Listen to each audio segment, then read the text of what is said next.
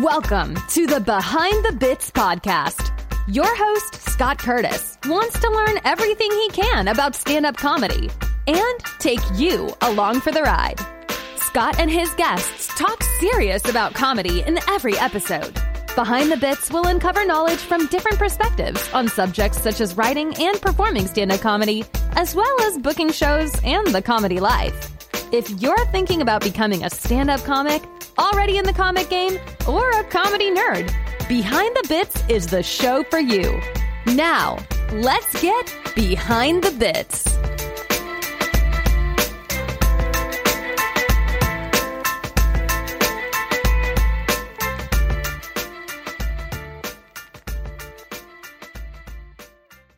Hey, BTB buddies, I wanted to let you know that I have a Patreon page now so that you can support the show.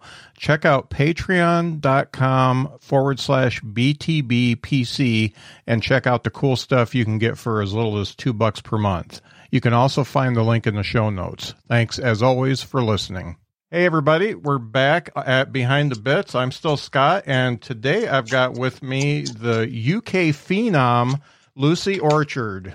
How you doing, Lucy? Hello. I'm so grateful for you having me on the Behind the Bits podcast. I was really pleased to find you on these Zoom mics. You do them a lot more than I do, but I found you actually on my local mic for the drop, and it was neat to have somebody from across the pond coming in and talking to us. So that was neat. How did you find the drop mic? Well, I did a comedy course in the UK, and one of my classmates is actually from South Bend, Indiana. Oh, wow. Well, from Indiana, just up the road from South Bend. Mm-hmm. And she has performed at the drop in real life. Do you remember real life? IRL? Yeah. People? Yeah. You know, people seemed like really 3D. Uh-huh. And she had performed, and she saw that the drop was going online. And I had just done one online gig in the UK, and she said, hey, do the drop, because she knows I'm terrible for staying up late. It's not how the time difference is. I was still up anyway. Yeah. And now it's become the point where I am part of the regular gang that does the drop. And like, even the fact that like you were there Tuesday, but you've been off a couple of weeks, we all noticed it. Like, we're a little gang. Like, where's King? Where's Scott? Yeah. That's great. And I'm really going to, when we get into the non-live part of this, really get into the whole streaming thing and some of the stuff that you're doing, because I think you're taking it probably and doing as good with it as anybody I know. And I truly believe that this type of stuff is going to be around after the whole pandemic's over in some way, shape, or form, because some people are leaning into it like you are and doing a great job at it. And it's a great way to get in front of an audience you normally wouldn't be in front of. So we're going to talk about that offline. So what you have to do is subscribe to Behind the Bits and download the podcast, and you can hear the whole story. But we're going to do the rapid round now. So these are the questions I ask everybody, and this is like the Entertainment Tonight type thing. The usual questions comics get asked. So, first of all, Lucy, what part of UK are you from? Originally, I'm from Wales, but I live in Devon in England. Okay, how far is Devon from Wales? Hour and 20. Okay, because Jamie, that I introduced you to, is in Wales. Ah, yes, okay. Yeah. We are a fantastic bunch. So, when did you start doing stand-up comedy? I graduated my comedy course on February 9th, 2020. All right. Right before the shit hit the fan. Oh, yes. Yeah. I was there with my little handkerchief on my stick, looking at the horizon and going, I'm ready for this world. Oh, we're locked down. Okay. Yeah. Now what? This doesn't work with my scheduling. Can we do the pandemic next year? Yeah, no doubt. It's funny, Jamie that I talked to yesterday did a class right before he started. He's been doing it for a little over a year, and it's interesting that I think over there the classes are a little bit more prevalent. We've got them in some of our major cities like New York and LA has a class, and I think Nashville has a class, and some of our bigger cities, but they're not as prevalent like all around the country. So that's interesting that you both came out right out of a class. I'm that person that if I want to do anything that I don't know how to do, I never think I can't do it because I don't know how to do it. I always sort of lean into academia. I used to be a teacher, and even under we were getting a new dishwasher, so I watched a YouTube tutorial. I wanted to know how to do it. There's always somebody that's done it first, and you can't teach funny, but you can teach me the bones. Yeah, no doubt. You know? Yeah. And with the comedy course that I did, and my friend from Indiana, it is the most prestigious course there is in the UK. So go hard or go home, bitches. Yeah. You know, I went big one. My course is when you say it to other comedians, they go, "Oh, that one." Oh yeah, and then they're scared. Yeah.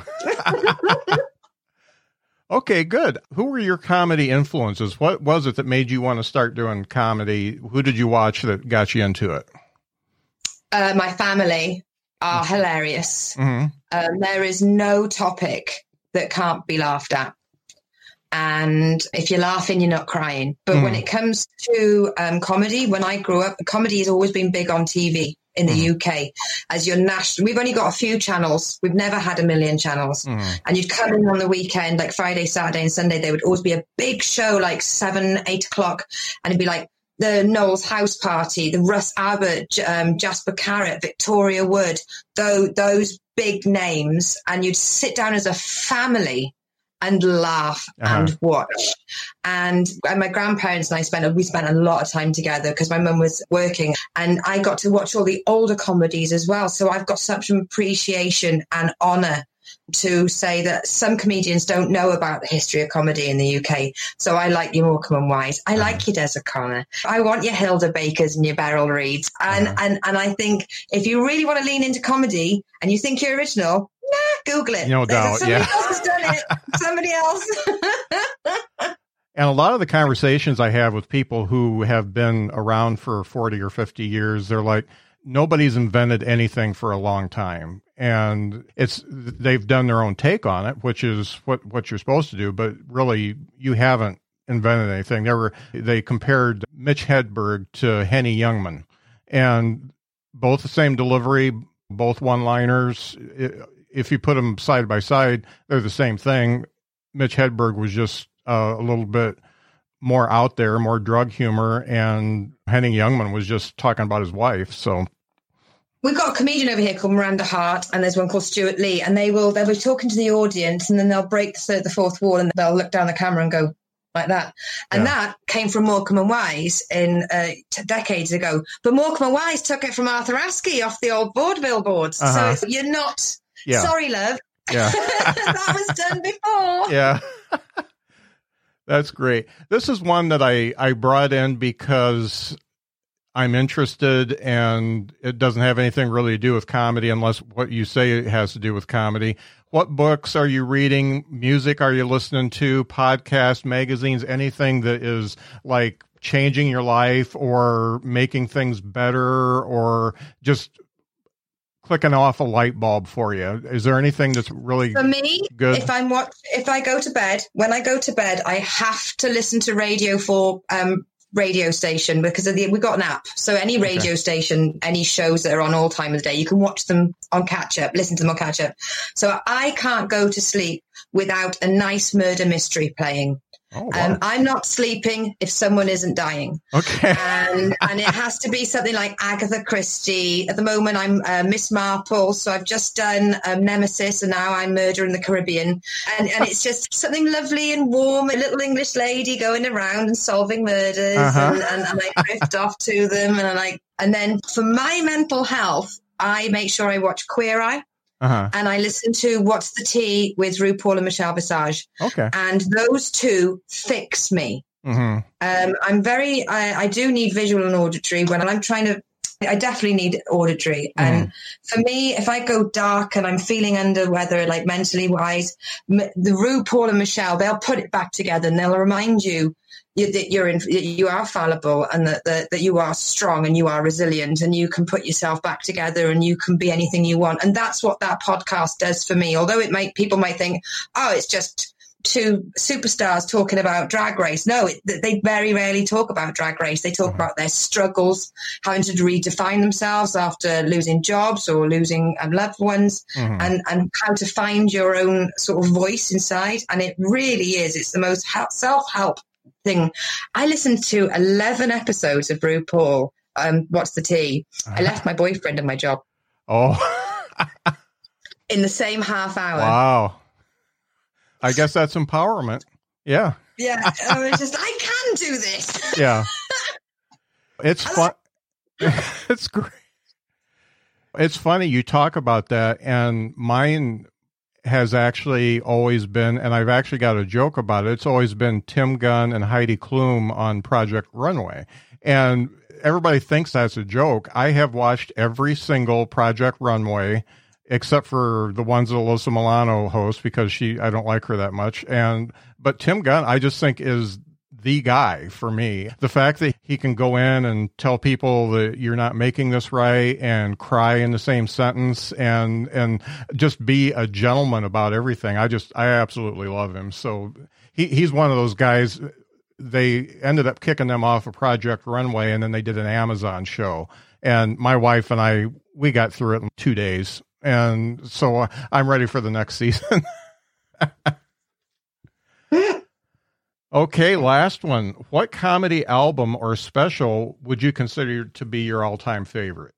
And you Victoria can put a couple Wood, an audience with. I'm sorry? Sorry. That was so quick.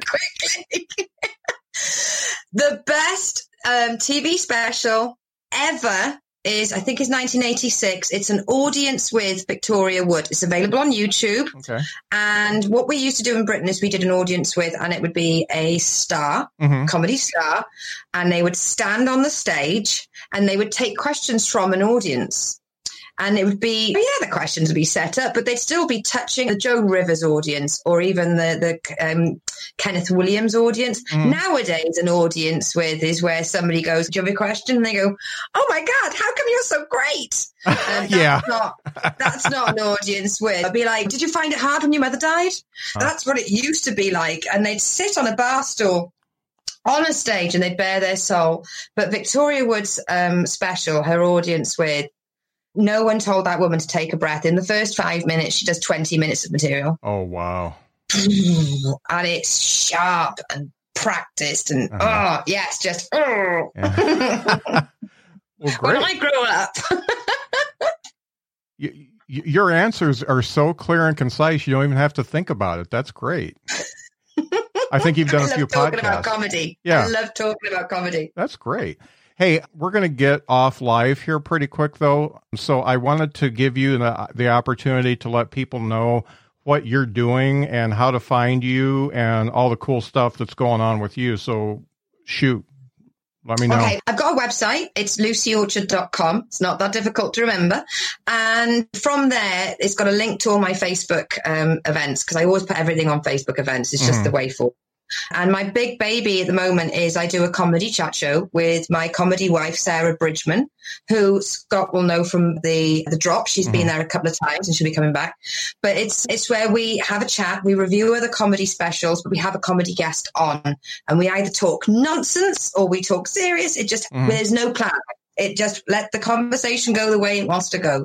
And you can find that by going to twitch.tv/TKitchenSink. But if you go on lucyorchard.com, there's a massive banner at the top that says click here to get to the kitchen sink. And we do it, we upload it to Spotify, and I can't believe it. We've got listeners in Australia and neat. Nigeria. And people really enjoy it because they can sink and drive. Yeah. The pun I wrote myself.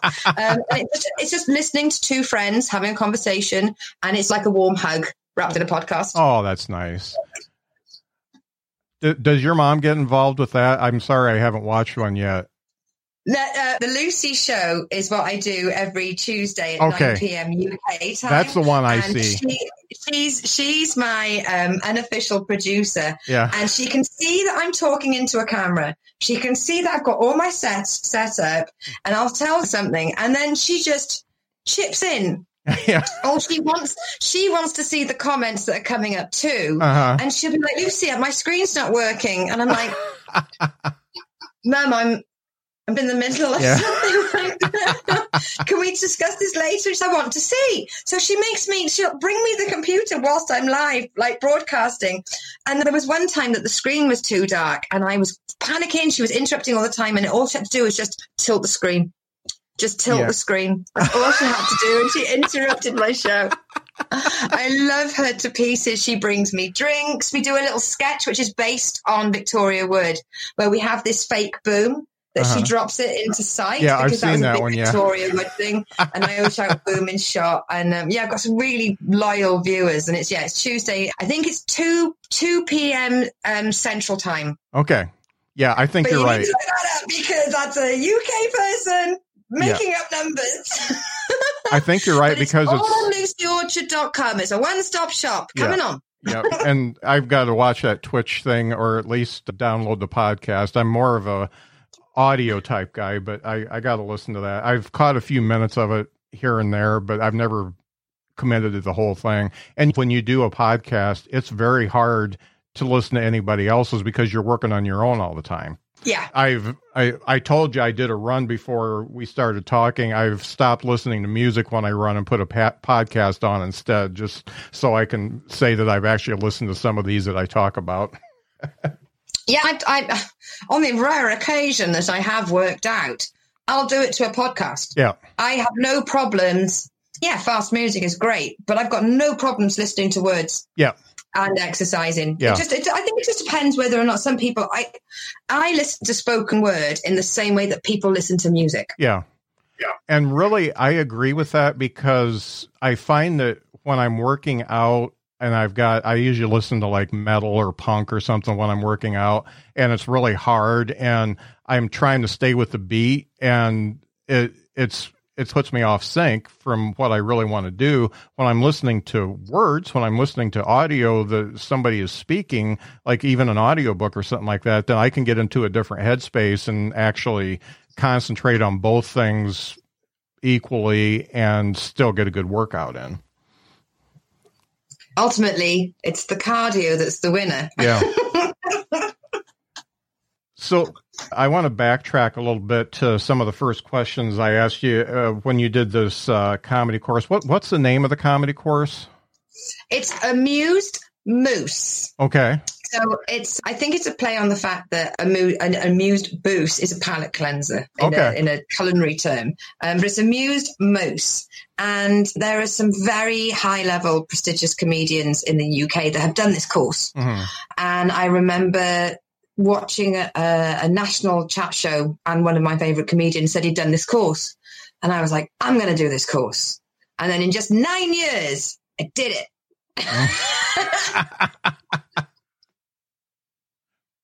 Hey, it's not bad. I didn't start till I was 52, so at least you got me beat.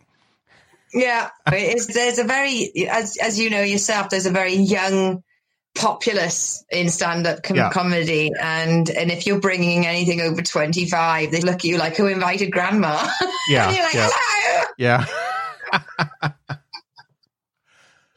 So what kind of things did this class do that makes it so prestigious? What does it do for you?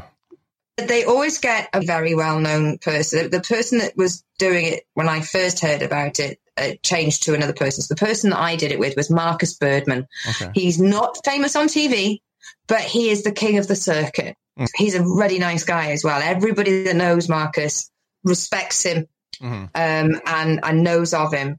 And they even down to the fact that stagecraft, walking onto a stage and taking a mic out of a mic stand. There's a lot of courses that don't even use microphones. Yeah.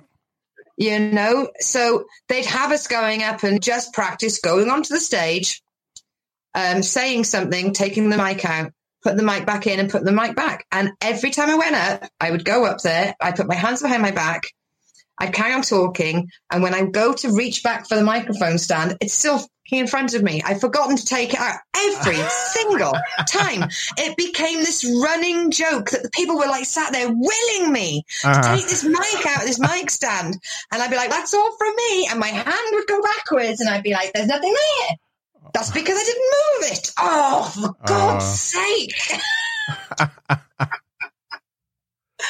Because there's little things like, you make a gag when your mic's in the stand, and when people are clapping, it covers the clunk. Just little things like that. And also when your MC knows you're about to finish up, it's because your hand is going behind you and you're getting the mic stand.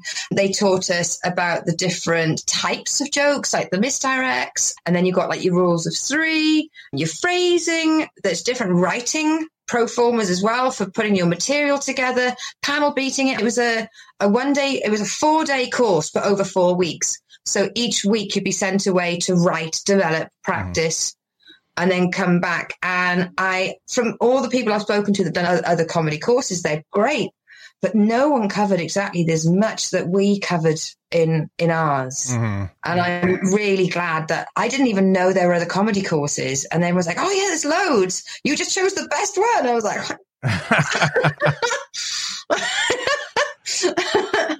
but yeah, it's and also the people from that course, I am in touch with practically daily. We are a band of brothers now. We still meet every month to do a writing workshop. We put each other forward for, there's a gig going here, there's an online gig there, we meet up socially. It's such an important group. We'll never have that camaraderie with another group. Like even in university, I don't stay in touch with the people that I was on my course, like the people on the comedy course. It's amazing. Do you feel like everybody that took that course is going to stay with stand-up comedy, or did some of them use it for something else? Everyone had their own reasons. A lot of them clearly, but they want to write for stand-ups. And you need to know there are some very funny people like that. I know that my comedy brother, Phil, he's going to go into stand-up. I know that Kaina, she's amazing at stand-up, but I think she's leaning maybe towards writing. That's where she's got a happy place. Jane would love to do more. Becky, she's doing more. And Joe, there's so many of us. Depending on how long it takes them, people are still going to be staying in touch with comedy, definitely. That's cool. It's funny you talk about the whole microphone thing. One of my guests a while back was Lou Deck, who is like one of the original guys at the Comedy Store in LA. And so after, we've been pretty friendly since then. And I asked him if he'd critique one of my sets, because I had like my best set ever, like right before the pandemic. And it was a 7-minute set for a comedy contest. And I just absolutely felt like it was the best. People said you were great and all that kind of stuff. And two of the things that he got me on was how I took the microphone out of the stand and how I entered and exited the stage. And both of those were things I've never even thought about. And he said, you got to command that stage, and you definitely didn't do that. And when you exited, you just slinked away, and you need to make sure that people know that you were up there and that you're leaving. So it makes a lot of sense to teach that. Yeah.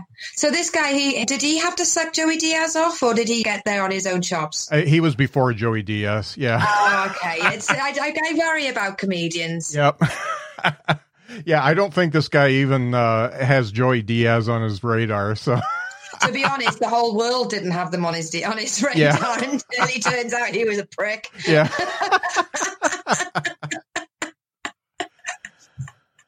So you get through this class, and then, like we said, the shit hits the fan and COVID's all over the place. Did you get to do any live sets before you started? Did I? I attacked it like the Hulk on steroids. Between the 9th of February, graduated, and my last gig on March the 23rd, I did 13 or 14 gigs. Wow. And there are not a lot of gigs around here. I was in my car and I was schlepping my wares. Because my plan is, but for those of you who haven't worked this out, I'm clearly a semi-driver.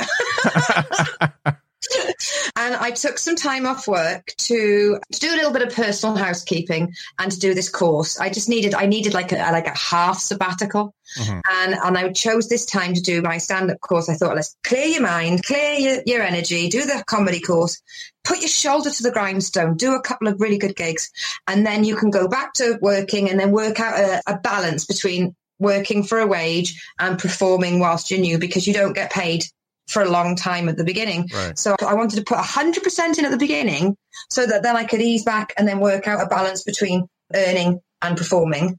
And I did that, and the world imploded. Yeah. To get that many gigs in that short of time, I was knocking on everyone's door. I graduated on February the 9th. I started my Facebook comedy page on the 10th. I immediately invited everybody I've ever met in my life to join in. I got a good 130 or whatever likes. And I put a thing on there saying, could you, if you see a comedy gig, because I'm very rural around here. There's no comedy gigs, but there will be comedy nights in pubs and bars and hotels, but they're scattered and you won't know unless you're living in that village. And I said, if you see a comedy night, take a picture of the poster, post it on my page, and I will get in touch with the people running that comedy gig, and I will try and get on that bill, because I'm only 5 minutes. That's going to happen. Let me on. And I had the recording of my graduation show, so I had a video clip as well, and name dropping the course doesn't hurt. No doubt. And because of people who are amazing around me, they were going, oh, there's one in the Lamb in Sanford in Crediton, or there's one in Clumpton Cricket Ground. And that's how I found those opportunities, because when the nearest town is about an hour and 20 away, and yes, there are venues there, and I applied and I got onto some of them and they were really great about it, but there are pubs and clubs around here. They could be 8 miles down the road. I've never even heard of the village, and they will have a comedy night on. So I had to get my roving reporters, my little detectives, to find me those opportunities, and I did. It's almost like sort of the war spirit. I called upon the troops. Find me a gig, and I shall get on that bill. So tell me about those gigs themselves. If you do the class, you graduate, you're absolutely in love with stand-up comedy, you do 13 or 14 gigs. What kind of growth did you have between 1 and 13? And then they do point this out in the course, because a lot of comedians have said to me they didn't realize this point until they were a good couple of years in.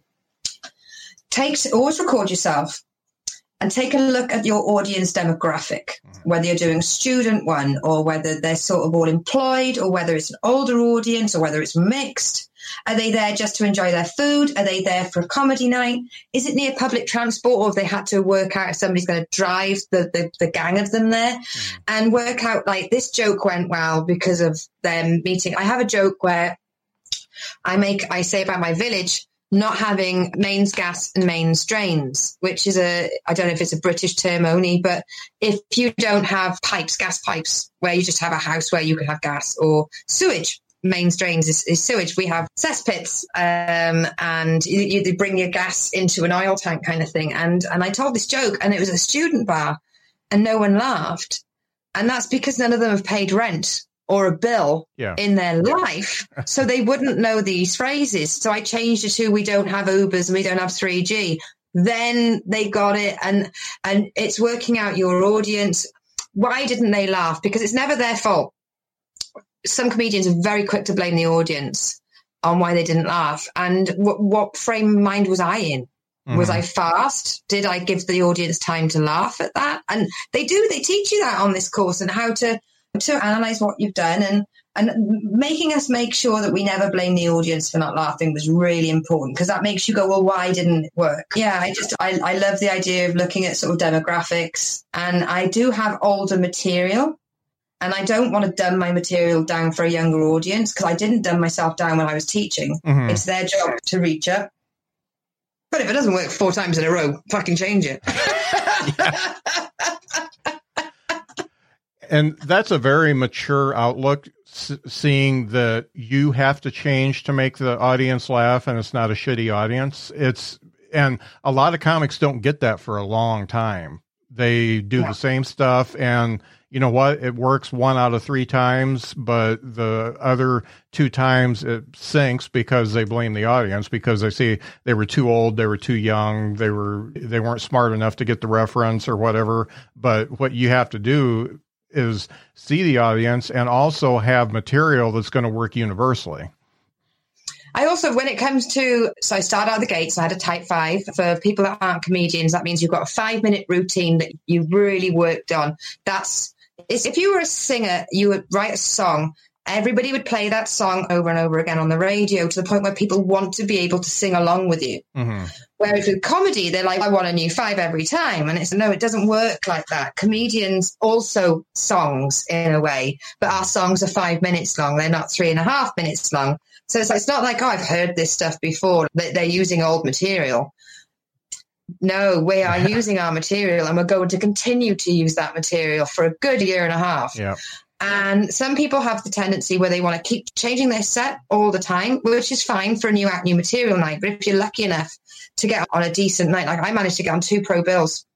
For like my 4th and 5th gig, I was on pro bills. Mm-hmm. And because of my door knocking. Yep. And once you do the same material over and over again, you can work out they laughed at that joke, but they didn't. And then they didn't. If you keep changing your material, there's nothing that you can work out that, well, your material's got to be constant. And then you can work out, why didn't that work? Why didn't that work? And a lot of my classmates are like, are you doing anything different tonight? And I was like, yeah, I'm wearing a gold belt. I didn't wear a gold belt last time. Yeah. Let's see if that changes. The material's not changing. No, I'm going to keep hammering that same fucking 5 out until I know my timings, my intonations, my breathing, when to look up, when to look away.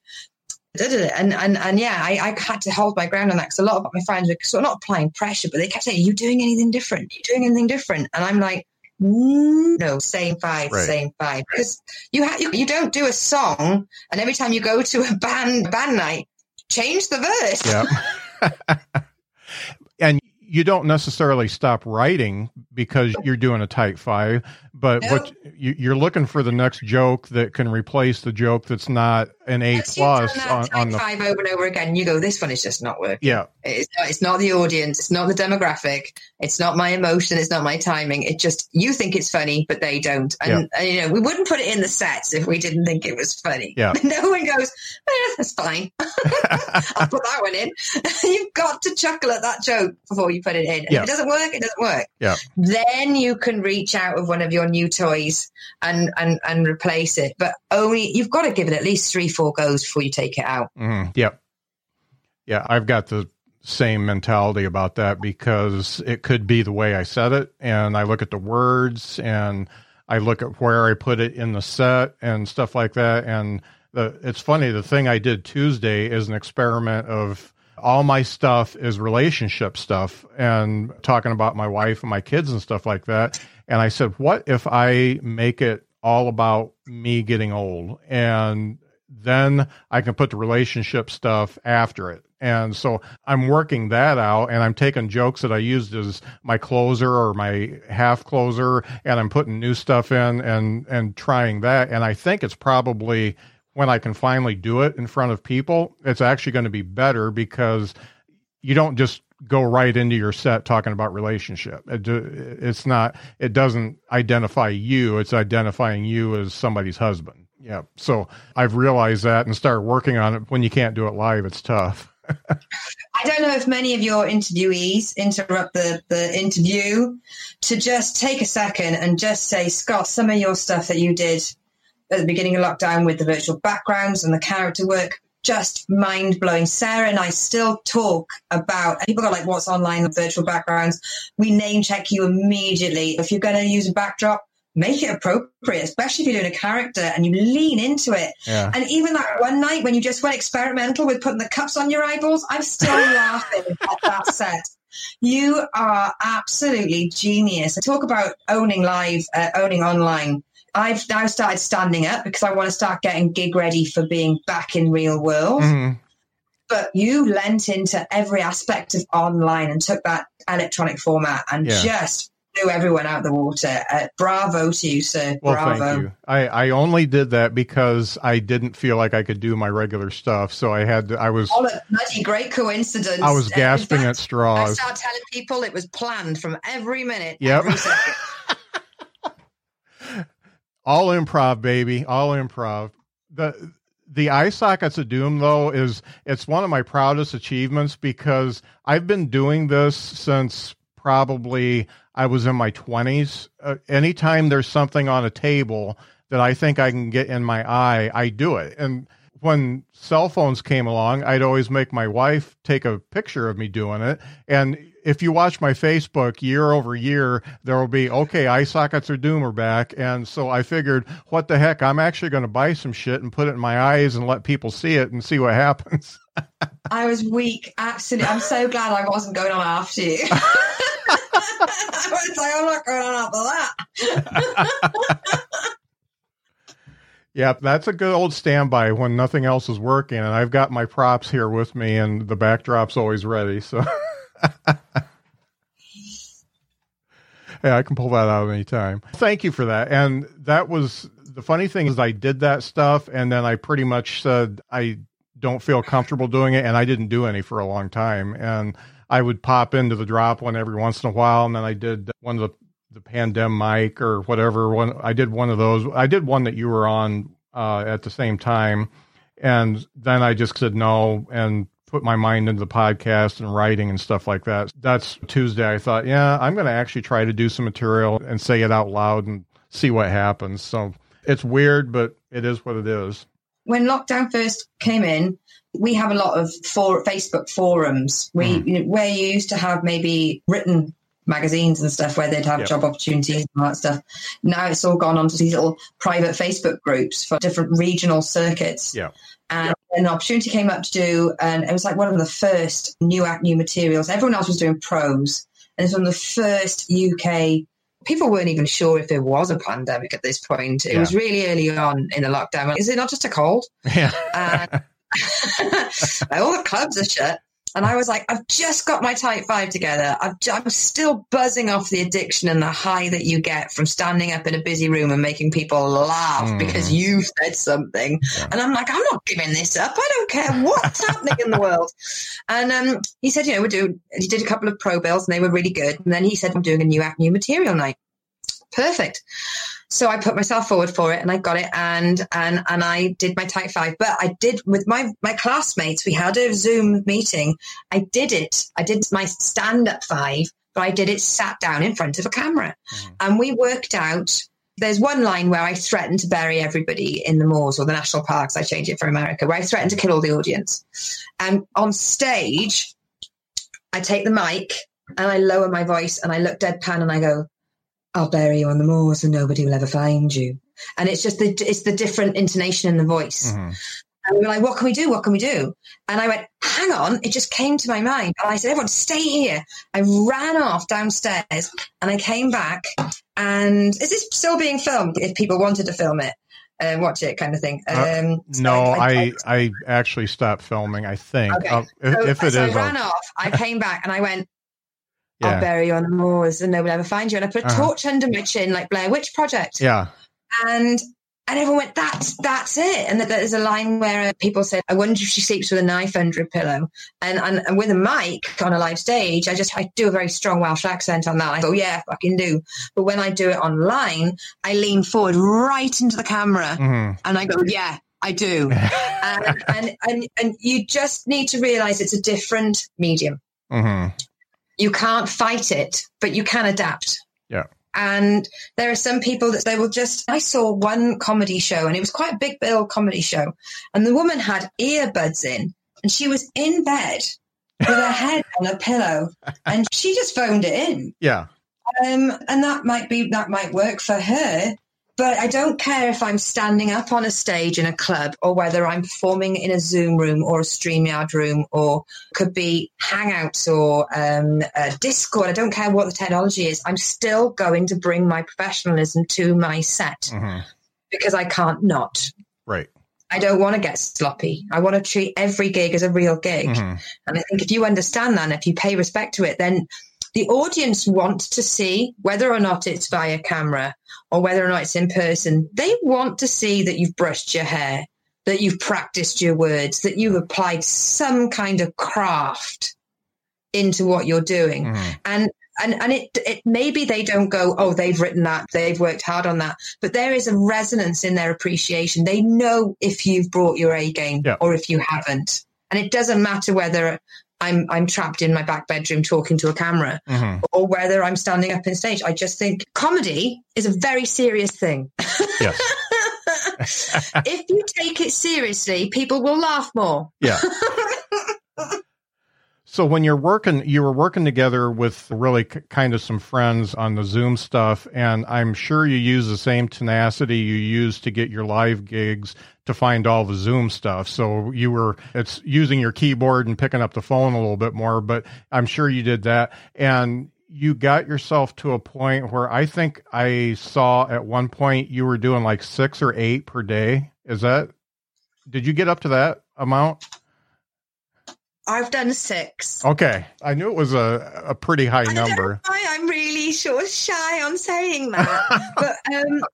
But in real world, in real life, as a real life comedian in real clubs, you have your type 5, but even when you learn a script off by heart, you ad lib, or you get excited by the reaction of a punchline and you forget the next line. And so you have to stand in your living room with no one else watching, and you speak into the mirror and you do your set over and over again, and you time yourself. Oh, that was 4:42. Brilliant.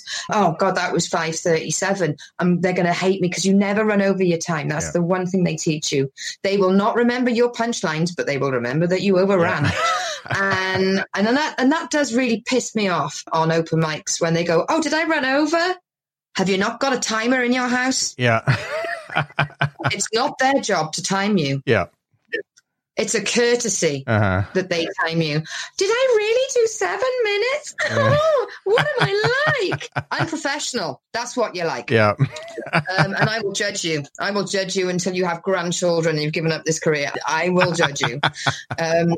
And it's a case of you practice, but I wanted to keep practicing it. And I worked out that not only were there open mics in the UK, there were open mics. I've done them in America. I've done them in Zurich. I've done them in France. If you go on the one forum, Displaced Comedians, the amazing Nico has done a spreadsheet of performance availability. Doesn't matter what time of day. You just bring up that spreadsheet somewhere, Tokyo, Singapore, Russia, someone is doing an open mic night that you can get onto. It's amazing. And because where I live, I've got to shut and knock and beg and steal to get on stage. I can, from my laptop, I can arrange to do 4 performances in a day. I'm not going to turn my nose up at that. Right. Because even if there's no audience, I'm practicing my posture, my intonation, my timing, my stage presence, my persona, my words, my medium, everything. And people are like, online comedy. I know that when I started out, my 5, I had 3 jokes more than I have in my 5 now, because as I've begun more practiced at doing it, I'm talking slower. Because I'm not as nervous. And if you're nervous, you talk really fast and you can get a million jokes out all in one. So here's one joke, here's another joke, here's another joke. Thank you very much. That's my 5. Bye. And then now, if I do that 5 in my relaxed, I've got this kind of persona, that's 6.5 minutes. I've had to take 2.5 really good jokes out of my type 5 because now I'm doing it and I'm just talking normally. And I wouldn't have this if I hadn't done online. I would still be doing 60 words a minute. Like, blah, blah, blah, blah, blah, blah, blah. But I've become more relaxed and I've managed to start doing online 10s. And I built an online 10. I did an online 20 in Seattle t'other day. Don't mean to brag. I mean, that will have a Word document hidden just below my webcam. Yeah. And that will be with prompts. If I'm sat down and I'm reading off a Word document, I can do an hour. Yeah. But I'm focusing on what can I do standing up off by heart? Where am I? Because it's very presumptuous for anybody to give somebody of my experience a 10-minute spot. And yet, because I've practiced my 10 so often, I've got a real life 10-minute book in the end of September. Nice. And to have started in February and to be 10 minutes in September is an upstart bitch, is how we would call it. Yeah.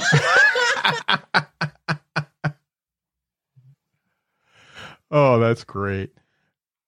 So these Zoom mics, you do them all over the world. Do you find that most of your audiences are other comics, the ones that you can hear? Some of them invite friends or somebody to come in the Zoom room to watch, and you have a few audience members. Do you feel that some of them are better than others, and you don't have to name them? Some of them are better than others as far as feedback, or do you just do all of them and think that you're getting the same feedback from all of them? You don't get a lot of feedback. What you get in a Zoom room is you get laughter. And that is the feedback you have to take off. And the thing is, you're just making other comedians laugh, and we are notoriously difficult to make laugh. Yeah. So if you can make a comedian laugh, I'm having that one. And it's brilliant. I have started picking up non-comedian, like, fans, non-comedians. What's the other word for them? Fans. Yeah. And the thing is, I do get good feedback from fans. And it's quite a selfish thing, these online gigs. You have to do it for yourself. Yeah. And you have to hope that even if there is not a fan or an audience member in there, they're all just comedians. You have to be focused on what are you practicing for that. For me, it's all been practicing my intonation and my rhythm and my timing. With the different audiences around the world, I have made changes to my set based on the wording. The jokes are the same, the wording. Because I know that I have a joke about Marmite. Nobody in America understands what Marmite is. So I don't use it. There's no way I can change that joke to use American euphemisms to get that across. It's a very word-based joke, which is fine. But when I tell a joke over here about Fred and Rose West, all I have to do in America is change that to Ted Bundy. When I did that in Thailand, in Malaysia, I just changed that to, I think it was like Monica Tandy or something. And when I did it in Zurich, I changed it to The Death Keeper of Lucerne. I just changed certain things because it's not necessarily that bit of the joke that's the funny bit. I just needed the reference to make sense. And I've enjoyed having to sit down and research, what is this in that country? What is that? And it makes me realize that the jokes are quite transferable. Yeah. Who's the most notorious serial killer in Zurich? The Death Keeper of Lucerne, obviously. You're going to be able to do Jeopardy after this. I had no idea. It's been fun, and it kept me interested, and it kept my creativity going. And even if it was only selfish purposes, it made me feel good. And when you feel good, you write more and you perform better and you've got more drive. And as I've gotten more settled in now, not the excitement has died, but I'm not doing that many open mics now. It filled a void for me to do that many and to keep that joy and that excitement and that euphoria going. And now I've got 4 regular projects each week.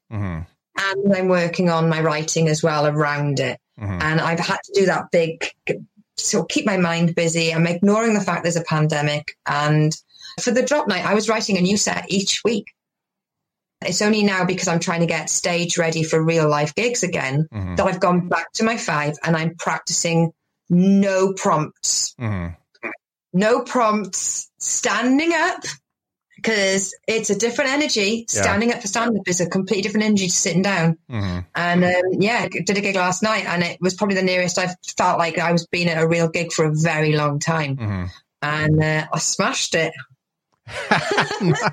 So standing up when you're doing a video gig actually changes things.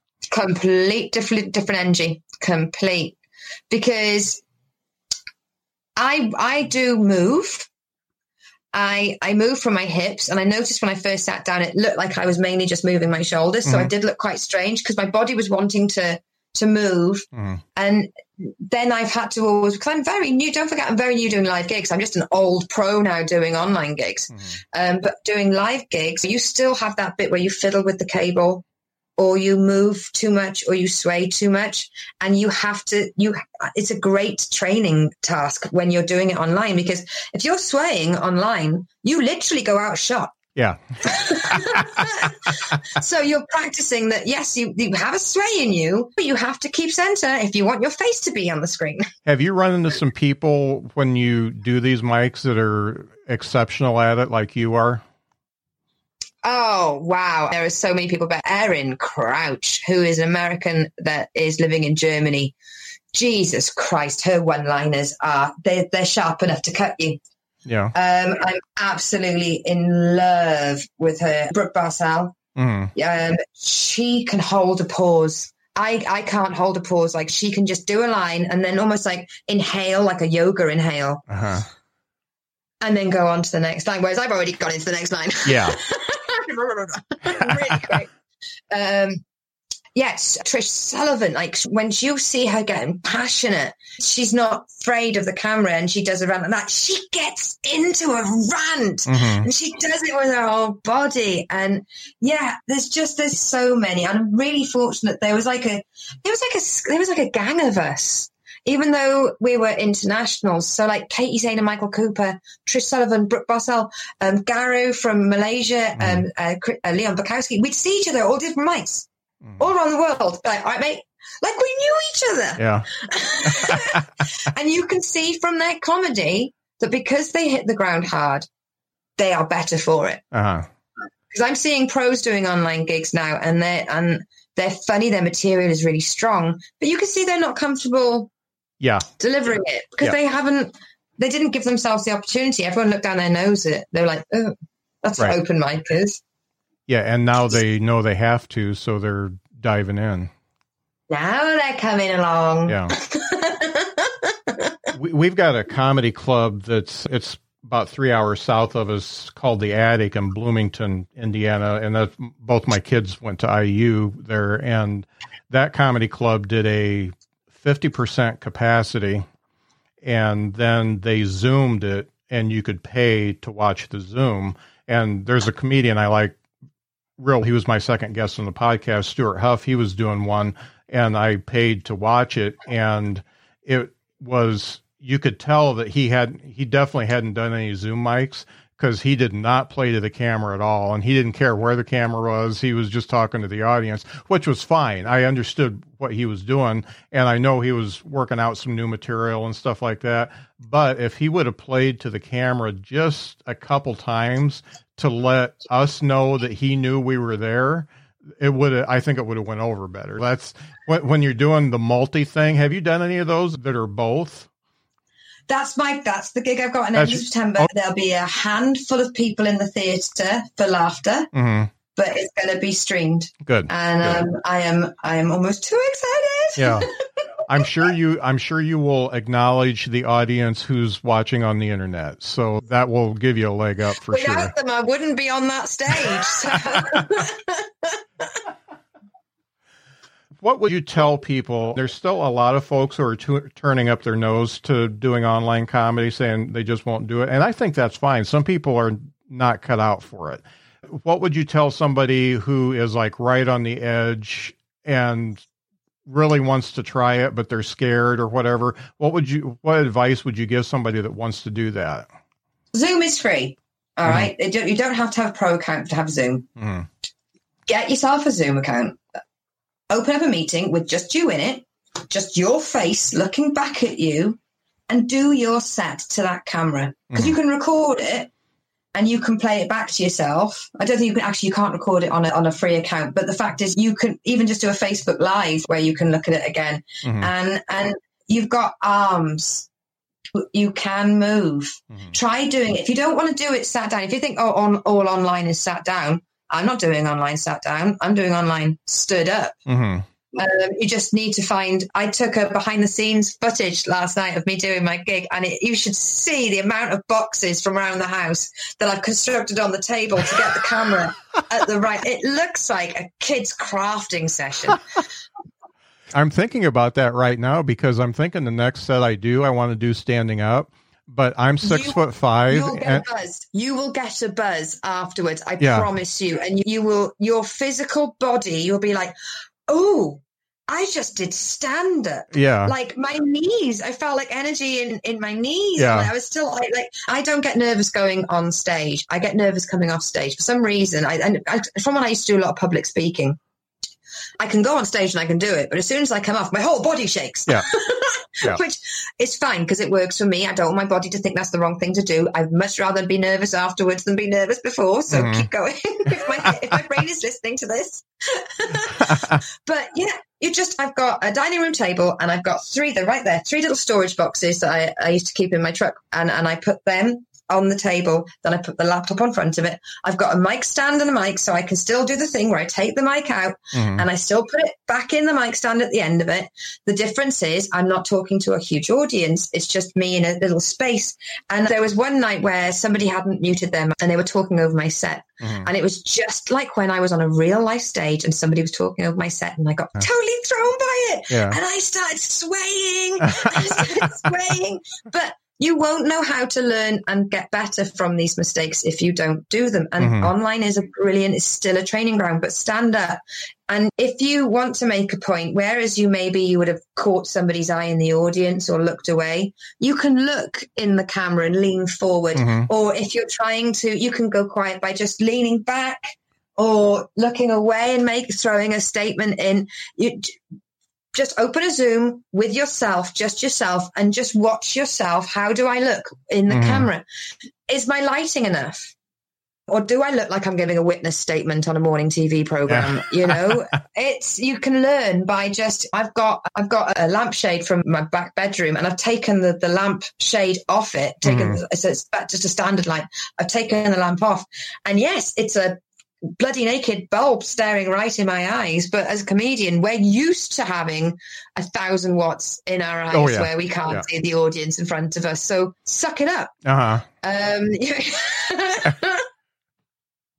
You can use what you have in your house without spending any money if you've got a camera with internet connection, and you can practice. And you can practice by yourself, or you can go on Displaced Comedians and find these open mics where there may only be a few audience members. Or it felt like with doing the ones that were in a different country, I felt freer. You know, like how people are dirtier when they have a one night stand than they are in a relationship. Oh, yeah. Because it was in a different country, I thought, do you know what? If like the 20-minute gig I did in Seattle, if I didn't do a very good gig, I won't do another gig in Seattle. Yeah. I am exactly the same way. And I used to go through Nashville a lot, and I would do an open mic there, and I didn't know anybody. And so I didn't care. And I actually did better sets because I didn't care. And the adrenaline didn't hit me or anything like that. I was just like, okay, I'm going to do my shit and get off the stage. And I did better sets. And online, you can just go, all right, well, I'll do one in Malaysia then. Yeah. And I haven't been in one of these yet. I haven't done near as many as you, but I haven't been in one where you get booed or somebody is an asshole to you afterwards. Everybody seems to be pretty nice. I've had one. Have you? And it was a comedian's family members that had come to watch him. And when I started talking, I was like, I'm not listening to this woman. Oh no, this girl. This girl. And I went, no offense, mate. Fuck off. I don't want you to listen to me either.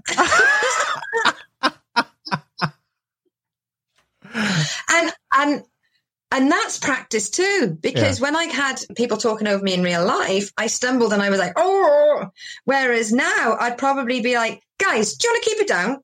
Instead of what I did, it was like, we, as comedians, we need practice of heckling and people talking over and people on their phone. We need those training experiences. And the beautiful thing is people are still arseholes, even online. Yeah. So we still have those training tips there. But the great thing is exactly what you said. You don't necessarily have to see him again. You may want to come back just because you didn't say everything bad about him that you wanted to say it in the beginning, and you want to get in there and do that. You don't necessarily have to do it, and most of them I've seen are just nice. I don't have a problem with them. Oh, that is like one gig out of what have I done, 50? Yeah. And it's brilliant. And I've made relationships with comedians from it, and they're going to be lifelong friends. Mm-hmm. And we started an online comedian, female and trans non-binary, basically everything that's not a man, a group called the Women Smashing It Plus, WSI Plus. And we have over 500 members within a month of global female comedians plus non-binary. And I've got the three of us that started it, Brooke Barcel and Trish Sullivan and myself. We'll have what we call coven meetings. And it'll be like, I need to call the coven together because I need to run this set through. And I'll have these two comedians that will just read, like, this joke isn't landing. Why? And we'll workshop it. And it's amazing. The writing workshops that have come out of it. There's Kyle Davis is running one. And I'm trying to think of the name of it. But there's Suness Stevens does masterclass. You've got Scott Porteous doing the workshop. I'm doing his workshop. I'm actually, I signed up and I'm doing it, I think, a week from next Thursday. And there's Write On Comedy, and that's WRITE, play on words, Write On Comedy. And to do a workshop in real life, you'd need to get in your car or get public transport, go to a cafe, buy a coffee. This is all you need now is a connection. And the workshops are as important as the actual performance side of it, because I do one with my classmates as well, where we based it on the Scott Porteous way, where you get a random word sent to you, and then you have to develop a piece. Whereas Suness Stevens' workshop, you just take a broken joke and you all panel beat it together as a family. And then with Write On Comedy, he's picking themes, and you would write about that theme. And a free writing workshop with a room full of comedians at your fingertips. If you're not taking part in these people, you are wasting valuable resources. Yeah. I have done a couple impromptu ones with some folks, and I have to say that they're great. And once again, they're people I don't know. And who is the best person to bounce material off than somebody you don't know? Because people that are used to me from like the drop open mic, they know my story. They know everything about me.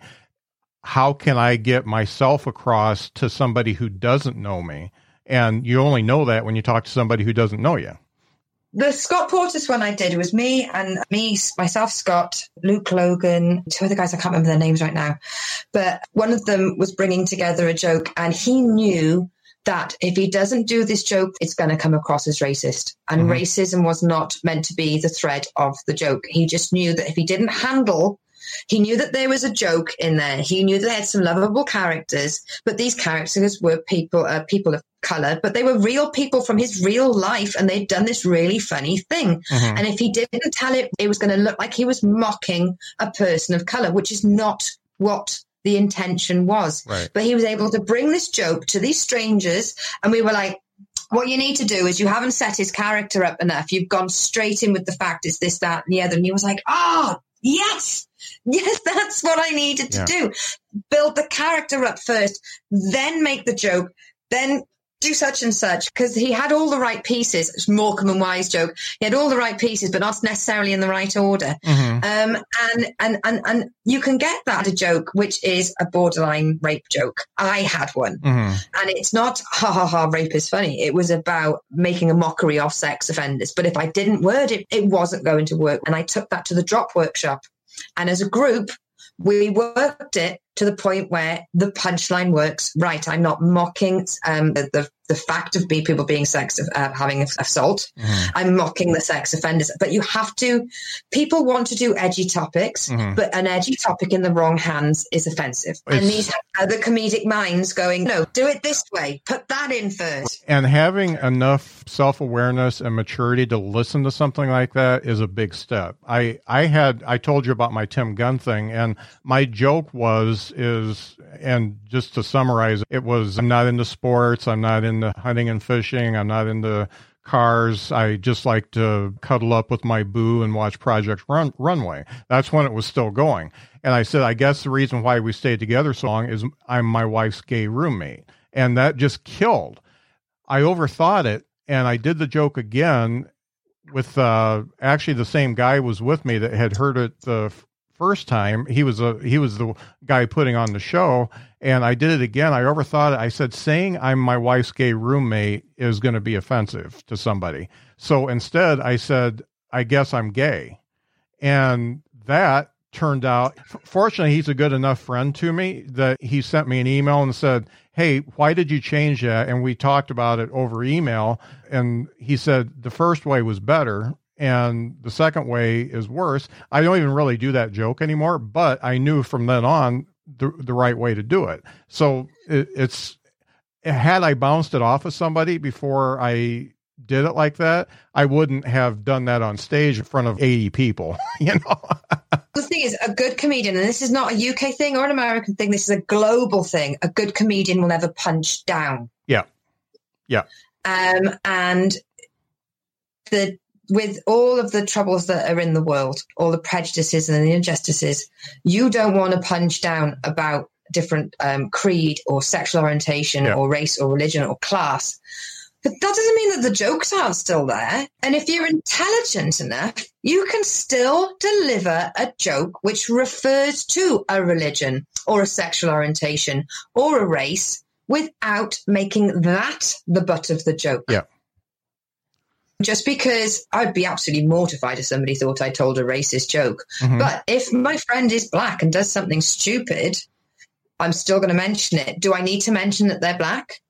Am I not mentioning it because I don't want to be seen as racist? And you can work in these writing workshops. They'll say, that's not pertinent, or it is pertinent as long as you say this bit and the other, because stereotypes are stereotypes. And like being Welsh or being from where I am in England, we're known as bumpkins, which is a farmer kind of folk. We're meant to be stupid and dumb, but lovely. And I'm not going to stop making jokes about them, but I'm never going to make a joke about them being stupid.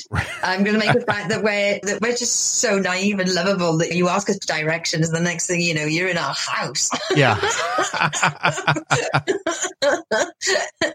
And comedy wife Sarah, she does a joke about people in Swansea about how you ask, and it's that joke you will end up getting given a piece of cake and they'll drive you there and stuff like that. It's if you're intelligent enough, you won't avoid using different topics, but you will approach them intelligently, and you have enough sense to bounce them off people that can give you the right feedback.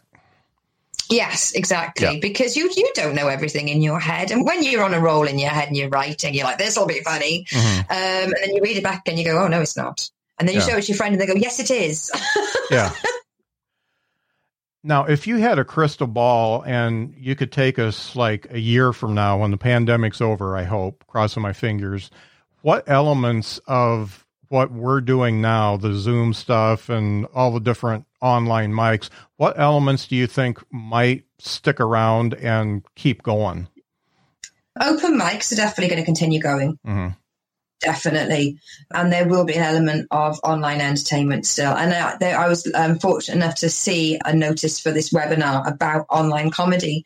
And it had Kerry Pritchard McLean, who's a really big name in stand-up over here. And one of the Pleasance, one of the biggest venues in the Edinburgh Fringe. They had really big names discussing it. And what really came out from it was certain people can't get to live gigs. And the reasons are a fucking myriad. You can't get a babysitter. It could be you're a single parent. You can't afford a babysitter. Where I live, if I wanted to go to a big name comedy gig, I'd have to go at least 30, 40 miles to see that performance. And then the ticket price is on top. Yep. And then the buying of the drinks and the getting back. From a female comedian's point of view, I don't know if you've seen how much the UK Me Too in comedy movement has just gone absolutely insane because of, and it was actually the Joey Diaz story that, even though it was in America, prompted it over here. A lot of people going, yeah, because there was a guy in Ireland that was found to be an absolutely horrific example of humanity. And he was doing all sorts of horrendous things to comedians. And the Joey Diaz, then, I think because it was an open micer story, that really brought it forward. Walking back from a gig on my own, or having to have a car share, or bookers offering me a gig as long as I reciprocate the favour kind of thing, or harassment or anything like that. From a female point of view, I'm doing a podcast right now with you, but you can't physically touch me. And the open mic scene in the UK, you'll get one or two women on the bill. The online open mic scene is 50-50, if not more. Yeah. It's amazing how, it's not like there aren't any women in comedy. They are. We just can't get places because it's a sad story. Men can go out, but women need to find a babysitter. Yeah. And you've got people with anxiety issues that like comedy, but don't want to be in a dark room next to people. Yeah. You've got people with physical disabilities where they can't navigate around a small club. Or they just and what Kiri was saying is with all her big tours now, at the last date, she will do online. If you want to be fiscal about it, it's that last way to wring the money out of the people that you didn't wring it out of during the tour. Right. Everybody who couldn't get there. On the humanitarian side, you're making it possible for people to appreciate your work that wouldn't be able to get there in physical form. Yeah. And I think that is what is going to come out of this. That's one thing that, as I've gotten older and understood the Me Too movement, is you have to be very careful to understand that women see you, they have to see you as a threat when they see you, because so many of us are. That you have to understand, okay, this is the way I'm seen. I have to prove myself otherwise, and then we can have some sort of a friendship, relationship, or whatever. And I've noticed that, and it's sad, but a lot of guys still haven't caught on to that. I think what happened with the lockdown is people started missing the live scene, and they started weighing up what do they miss about the live scene and what don't they miss about the live scene. It's like people with comedy managed to do a stock take, and they looked at what parts of the industry needed to be improved, which bits don't need to come back at all. And maybe it's from all the online groups that have happened. I'm still my tags are still on. I'm so new. So to see all these established comedians discussing this, I know that I was never sexually harassed at a gig due to the fact I've only done a few gigs. It wasn't because there wasn't any bad people around. It's just I didn't get the access to them. And women have started talking and going, that guy did this to me. And they go, that guy did this to me. And that's creepy. And it doesn't have to be full-blown sexual assault. Big comments about their breasts or not booking them, or a guy that will only repeat, or a booker, will only repeatedly book all males. It's white women don't get booked as much as the minority. So you go, there aren't enough black acts, there aren't enough Middle Eastern acts, there aren't enough female acts. There is a need to shake up the white man booking system and go, you don't just have to have one and then you go tick, we've done that. And it's amazing to see that people have come back and gone, no, I don't want this anymore. And having to care to watch the forums of the guys going, what do you mean bad things were happening when I was there? I didn't know. Why didn't anyone tell me? They needed a support group to get them through this Me Too movement on how affected they've been, but no one told them it'd been happening. It's just, I'm fascinated to be such a new comic, to be just reading the forums and going, ooh, this is going on. And it was like, oh, I suppose both you wouldn't understand. I'm a female truck driver. Do you think I don't understand sexual harassment? Less female truck drivers than there are female comedians. So no offense, mate. Get in line. One thing that I've heard that it just pisses me off so much, and this was before the pandemic, but every time a woman got booked for a show that maybe a man got bumped for or something like that, the guys always say, yeah, she's screwing the booker or something like that. And she's not funny. She's just given sexual favors or whatever. That's God totally forbid. As you put it down, you credited them on their ability. But it has to be a reason why that man didn't get it. And there was this, I'm going to say, beautiful car crash of an interview I saw on the comedy forums recently of a guy that was no longer being booked. And not one piece of responsibility of his actions came out of his mouth. It was all, I wasn't getting it because of the diversity tick boxes or open micers pretending to be comedians. The only reason they got the jobs I should have got is because of this, that, and the other. And I said, it's coming across that you didn't get those jobs because of your own ability there. Yeah. Wow. But some people, it's difficult. There are only a certain amount of jobs, and people want them. There is a very fierce competition in the comedy world. And yeah, keep the gatekeepers. Let's make it just our own gigs. Why do we have to invite these girls or these diversity cultures, the different types of people on? Because it takes their ability. And if they're only mediocre, those mediocre spots will be given to somebody of a different diversity tick box with a better ability to be funny than you. Yep. And it's better to say you didn't get the job because of tick boxes than it was because you're just not funny, mate. Yeah. And comedy is a meritocracy above all else. The audience doesn't lie. And if you are so funny that you can make any audience laugh, you're going to get booked. And you're going to get booked over everybody else. There's an amazing woman that we had on the kitchen sink called Dee Maxwell. And she said she had trouble getting booked. She is fierce. Mm-hmm. If Sasha Fierce was based on a woman, it would be Dee Maxwell. I'm in awe of her and I'm terrified of being on the wrong side of her. And she was like, book my own gigs then. Mm.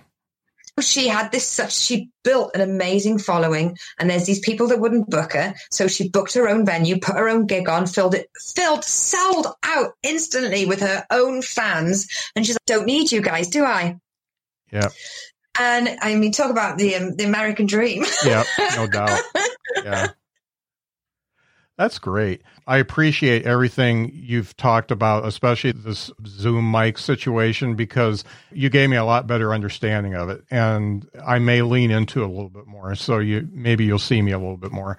But the fact that it's almost a perfect storm that you graduated from your comedy class when you did, because you had that addiction to being on stage and making people laugh. So you're going to do it no matter how you had to do it. So leaning into the Zoom stuff it's made you a Zoom star. So it's fortunate. It's unfortunate that you can't do it live, but it's fortunate that you leaned in so quickly and kept with it. Because I hardly do any now.